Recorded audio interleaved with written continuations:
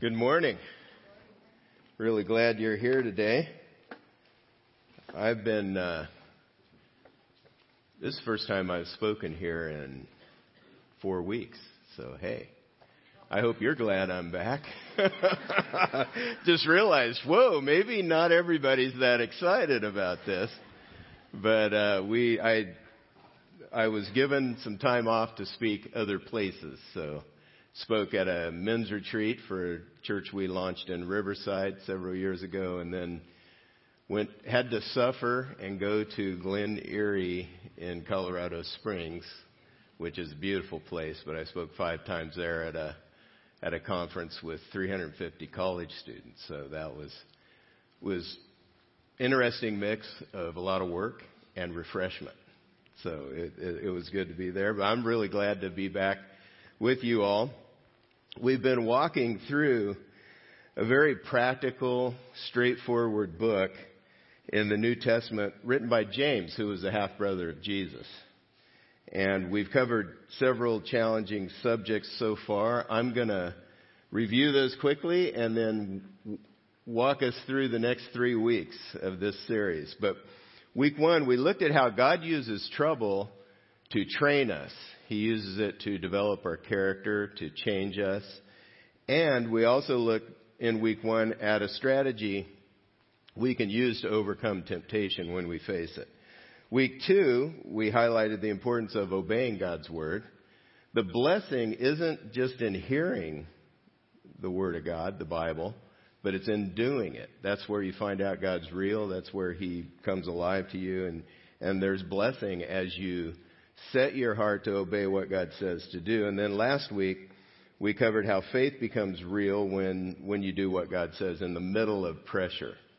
So we've been looking at these things. Today, we're going to focus on speech and how we can use our words for good under pressure instead of slicing up the people around us, which is so easy to fall into. There's a huge pressure point in our lives that comes just either is diminished or increased by the words we use under the pressure that we face. And there's really not a day that goes by without our words leaving a mark on the people around us. There's a tremendous power in our words. You see this in Scripture. It's undeniable. And our speech, our words can land either heavy or provide a lift. And so we're going to look at the help God has given us in the Word today through James this morning. I'd like to first start out with a classic scene from Planes, Trains, and Automobiles. It's been a while since I've shown it, but it's such a great picture of the power of words on one another. By happenstance, 2 guys, Dale and Neil, they're traveling together. And at this point in their travels, in the clip we're going to see, they've been wearing on each other's nerves. And so this is what happened. Watch Dale's face, who's played by John Candy, as Neil, played by Steve Martin, lights into him. Well, go ahead. Sleep in the lobby. See if I care. I hope you wake up so stiff you can't even move. You're no saint. You got a free cab. You got a free room. And someone who'll listen to your boring stories. I mean, didn't you notice on the plane when you started talking, eventually I started reading the vomit bag? Didn't that give you some sort of clue, like, hey, maybe this guy's not enjoying it? You know, everything is not an anecdote. You have to discriminate. You choose things that are funny or mildly amusing or interesting. You're a miracle. Your stories have none of that. They're not even amusing accidentally. Honey, I'd like you to meet Del Griffith. He's got some amusing anecdotes for you.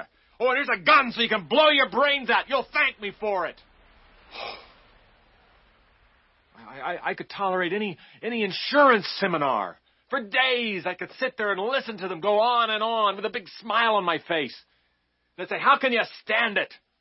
And I'd say, because I've been with Del Griffith. I can take anything. You know what they'd say? They'd say, I know what you mean. Shower curtain ring guy. Whoa. It's like going on a date with a chatty Cathy doll. I expect you to have a little string on your chest, that I pull out and have to snap back. Except I wouldn't pull it out and snap it back. You would. And by the way, when you're telling these little stories, here's a good idea. Have a point. It makes it so much more interesting for the listener.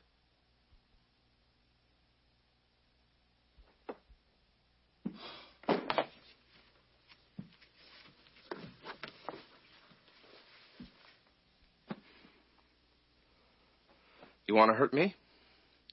Go right ahead if it makes you feel any better. I'm an easy target. That's really hard to watch. This kind of tirade can have lasting impact on us. Caustic words create a stifling atmosphere. And it's miserable to grow up in a home with this atmosphere. Working in this kind of place is drudgery. Most likely, we've all been on the giving or receiving end of that kind of caustic exchange. And we know the damage that can be done. That's why it's hard to watch. In fact, our words either blow up or diffuse life's pressure points. The words we use either blow it up or diffuse the bomb that's likely to go off. When you're dealing with a difficult person or circumstance, it's very easy to get focused on yourself and your needs. And this leads to saying things without consideration, without thinking about the people we're talking to and their needs. And this is a mistake. It's like lighting a fuse to a bomb. It's only a matter of time until it blows. There's a stream of thought in our world that says it's unhealthy to hold stuff in and we need to vent our emotions. Or we'll get messed up psychologically. I was a behavioral science major in college, so I bought into this for a while. The Bible has something else to say, though.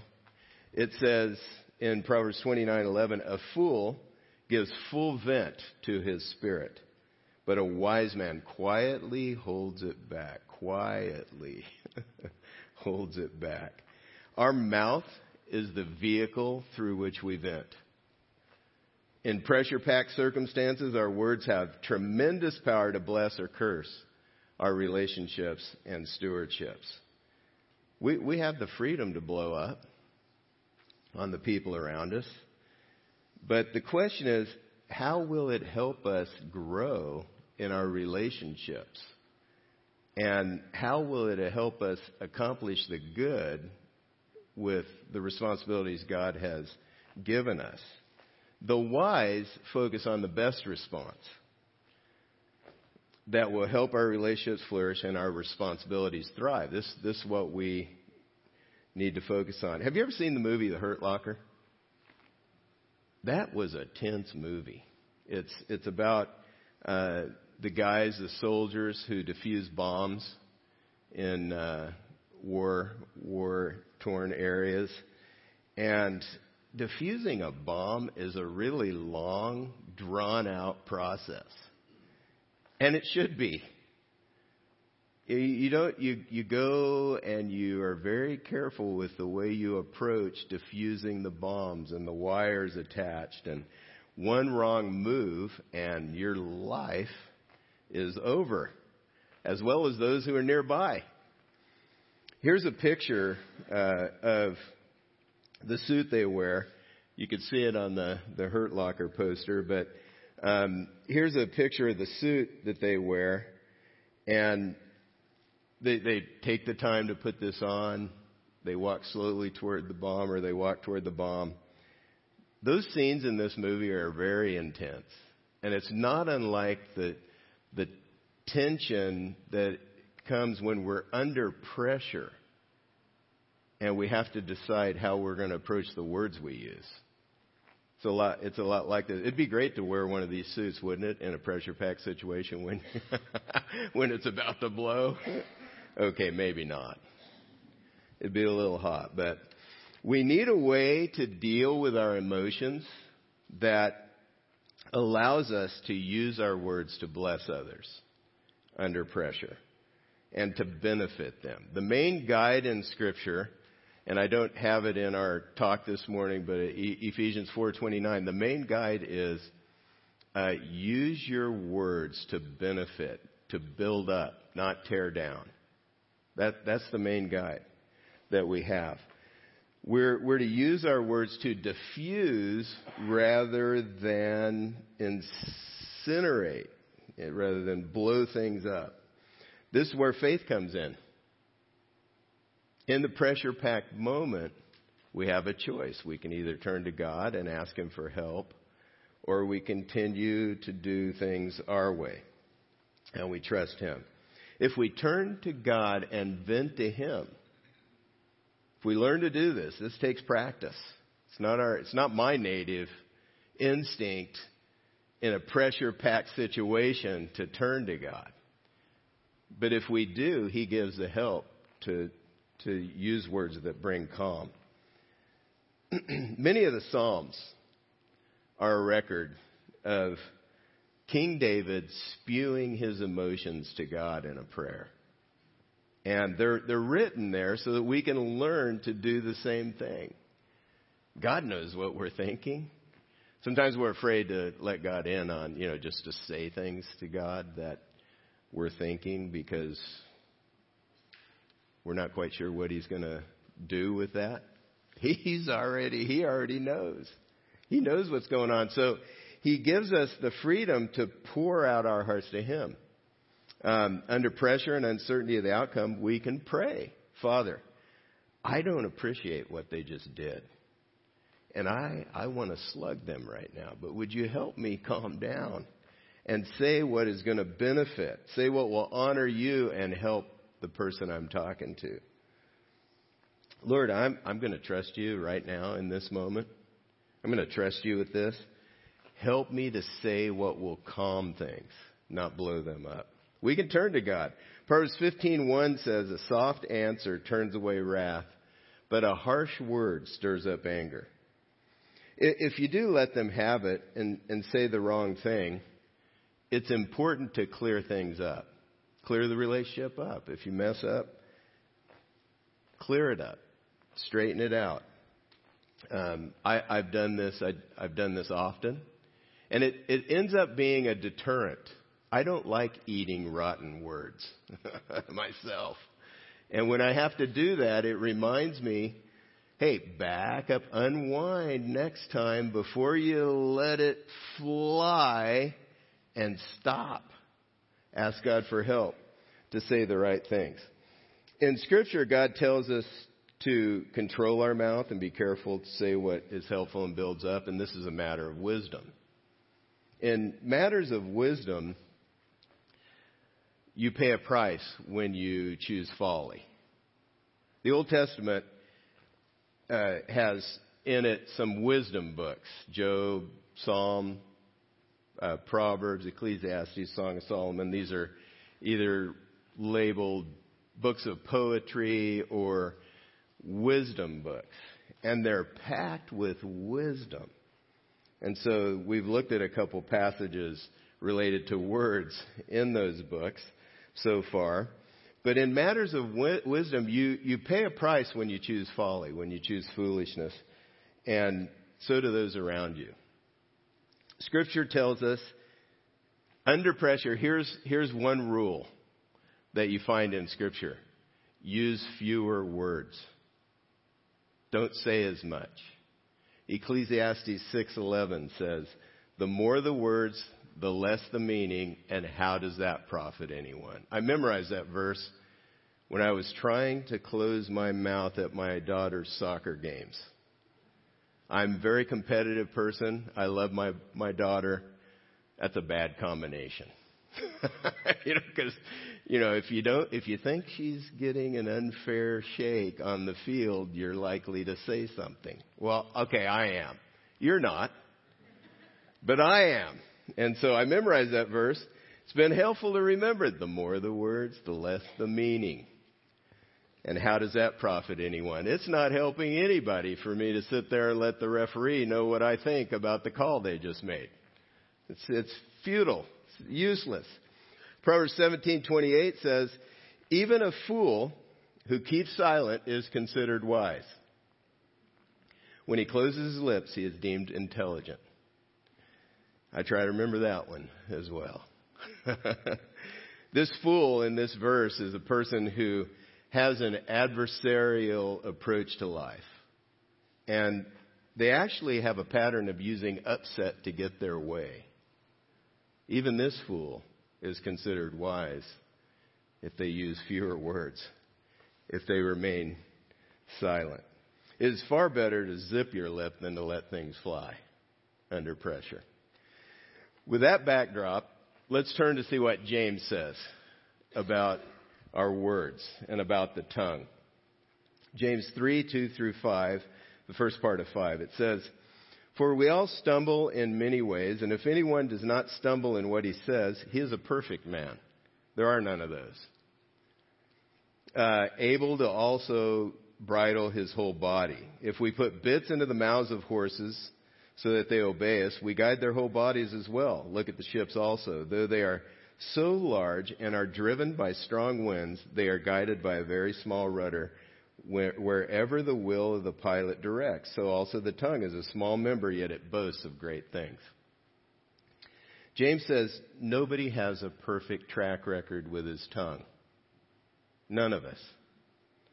But it's important to work on reining it in, because our words are like train tracks that set the direction of our lives.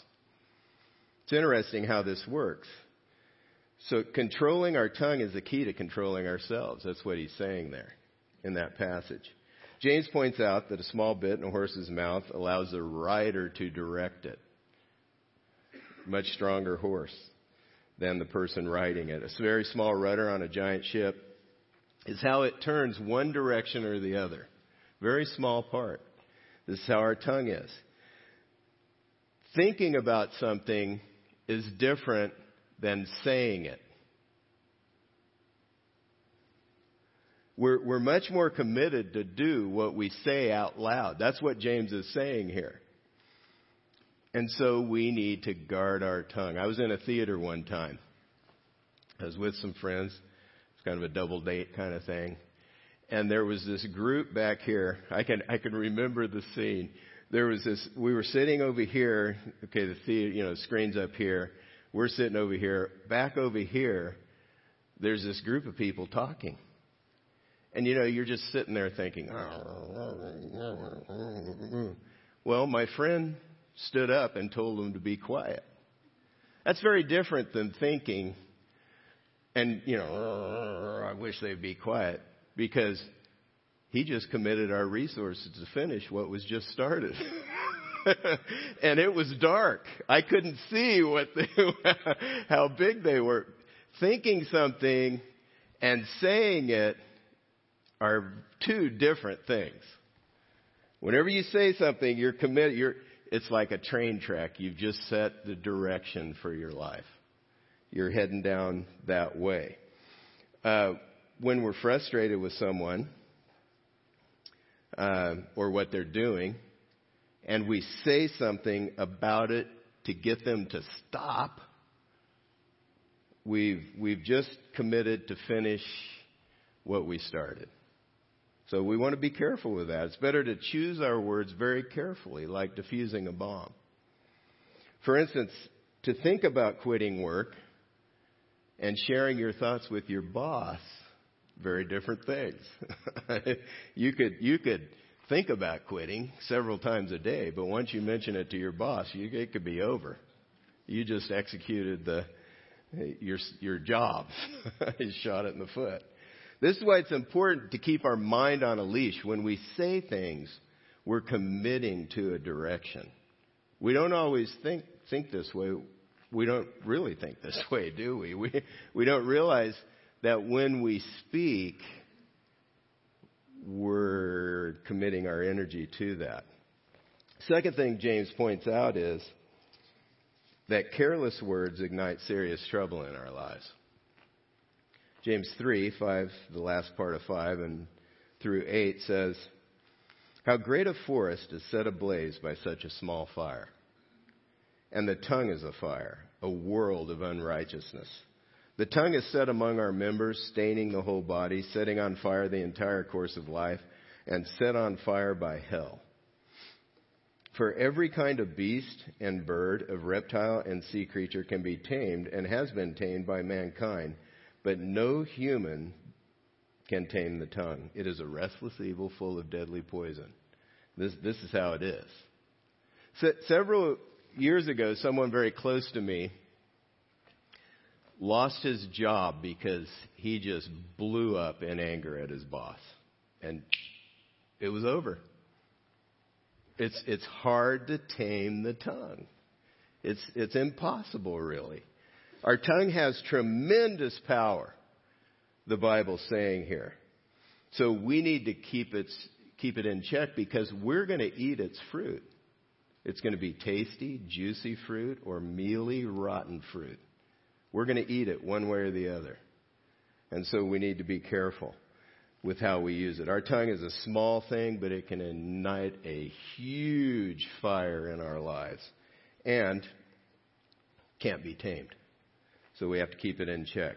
James goes on to provide some very helpful perspective on how to choose what we say. So we're in a pressure-packed situation. How do we find the wisdom and the strength and the help we need not to say something that is going to blow it up? How do we do that? How do we choose words that minimize pressure? Our thoughts and our emotions are what fuel our words, and this begins in our heart. So we need to start by screening our thoughts and guarding our heart. We're going to look more at this next week when we dig into the source of conflict. James, we're at the end of chapter 3, and when you turn the page and go into chapter 4 in James, he shows us the real source of conflict. So we're going to deal with that next week. But for today, let's continue reading and seeing what he says about handling our words. 13 through 17. "Who is wise and understanding among you? By his good conduct, let him show his works in the meekness of wisdom." Meekness is not weakness. Meekness is an interesting word, and it's kind of like a word picture in the Greek that it was originally written in. It's a word picture, and it shows, the idea is you bring something that's incredibly powerful and you bring it under control to use it for the good that it can do. That's the picture here. So wisdom is meek in that it's not weak, but it takes the power of whatever's available and uses it for the good of those around you. That's what it means here. If you have bitter jealousy and selfish ambition in your hearts, that's where it starts, in there. Do not boast and be false to the truth. This is not the wisdom that comes down from above, but it's earthly and spiritual, demonic. For where jealousy and selfish ambition exist, there will be disorder and every vile practice. So things blow up. Disorder, they're blowing apart. But the wisdom from above is first pure, then peaceable, gentle, open to reason, full of mercy and good fruits, impartial and sincere, and a harvest of righteousness is sown in those who make peace, by those who make peace.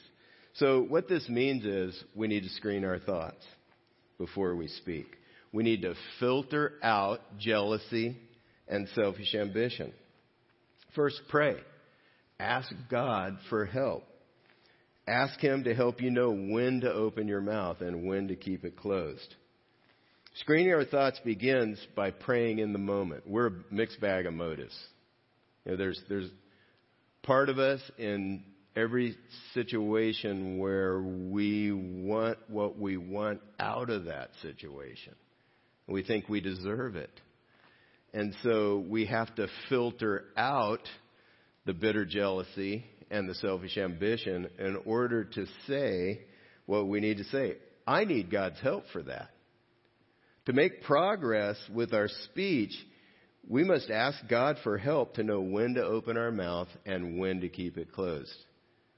I often, Psalm 19:14 says, "May the words of my mouth and the meditation of my heart be pleasing in your sight, O God, my rock and my redeemer." I say that to myself a lot. I use a lot of words. I don't know if you've noticed, but I use a lot of words.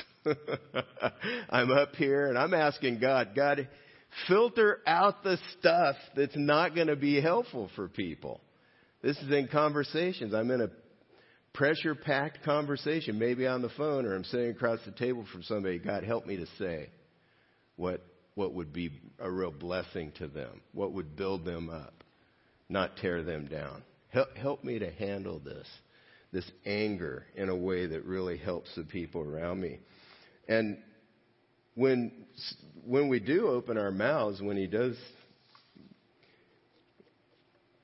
give us, well, actually, God has made us so that we're free to say whatever we want, but we're going to pay one way or the other based on what we do say. And so we want to build. As we pray and ask God for help, we must also reject bitter jealousy and selfish ambition. This is what I've been talking about. You can see the passage on the screen that talks about this. If we don't reject the wrong thoughts about people and our circumstances, James describes the outcome. Our hearts will be filled with bitter jealousy toward others. This word is, jealousy has this energy to it, this heat. It literally means zeal. This zeal to get what we want from somebody, to get what somebody else has, really. It's powerful. It drives us to resentment and hurtful words. We'll also be driven by selfish ambition. When I let jealousy fester in my heart, when I let the bitter jealousy begin to sink in and fester and create poison in my heart, I try to get my way with my words. I try to extract what I want from the people around me. This is my selfish ambition. This is what's happening in this passage. If we lock onto the goal of winning an argument or getting our own way, we boast. That's what it says here. Do not boast and do not be false to the truth. That's one thing that happens. You're in an argument, you want to win, you lock on winning, I got to get my way, and you exaggerate, you blow things out of proportion. And then, if you want to make the relationship right again, you got to go back and eat those words.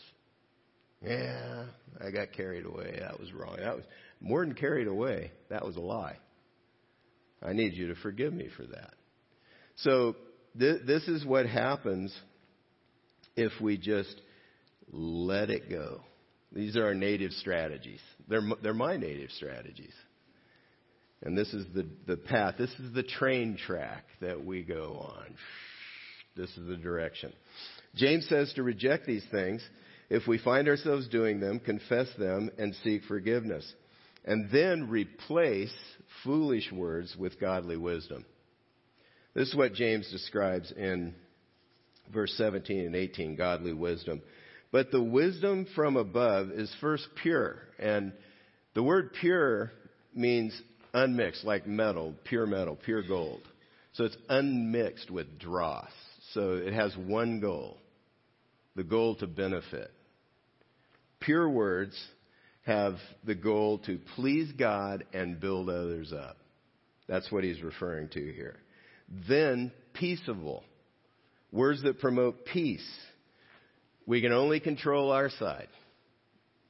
Romans 12:18 says, if it is possible, as far as it depends on you, live at peace with everyone. We can only control what we say. And so we're choosing. because we have a heart to please God. We're choosing to use words that are peaceable and gentle, not harsh, open to reason. It's easy to be unreasonable under pressure, isn't it? Just to let it fly and share the wisdom that comes from God is reasonable. It's open to reason. There's give and take. It's full of mercy and good fruits, impartial and sincere. And here's the result. A harvest of righteousness is sown in peace by those who make peace. So we experience the benefit of righteousness as we choose wisdom from above. Under pressure, either the stress at work, the tension in our family relationships and friendships, when our finances are tight and we're trying to work out the budget, we need God's perspective and wisdom. We need His help. Bitter envy, bitter jealousy, and selfishness increase the pressure. However, God's wisdom calms it. It decreases the pressure and allows us to move forward with clarity and integrity. We have everyday opportunities to practice this. Every day we need to use words every day. I haven't gone through a day lately where I didn't say anything. So we can practice this. Somebody at work blows up on you in anger. Your knee jerk is, who do you think you are? And go back at them. We can pray. Ask God for help. Reject jealousy and selfish ambition, which we need God's help to do. And then ask God for wisdom in how to respond. That can happen very quickly as we walk through this. At the dinner table, maybe somebody shares a problem that they faced during the day. And you've got your own problems you're sorting out and you're working through, and and they share their problem, and you're thinking, anybody knows how to solve that problem. What are you, in kindergarten? And you look across the table, and they actually are in kindergarten. Possibly. In our church, that's probably the case. But that's judgment. You know what? Judgment always closes people up. When you respond in a judgmental attitude with a judgmental word, it closes them up. Better way to respond is, well, Lord, help me to say what would help them right now. And I bet that really was hard to work through. With the problem that you're dealing with, that sounds difficult. How did that make you feel? What went on there? This is peaceable. Just trying to draw them out, listening to them. That's peaceable. That's from God. Many situations arise like this every day in the middle of the pressure. We need God's help to reject our native reflexes and replace them with words that are pleasing to Him. So when we open our mouth, we can bless and not start fires that will burn us and those around us. As I wrap up this morning, I'd like to ask you to think through how you're going to respond to Scripture this morning. Is there a next step that you'd like to take? Here are some suggestions I've made on next steps you could take today. First, my next step today is to screen my thoughts this week by.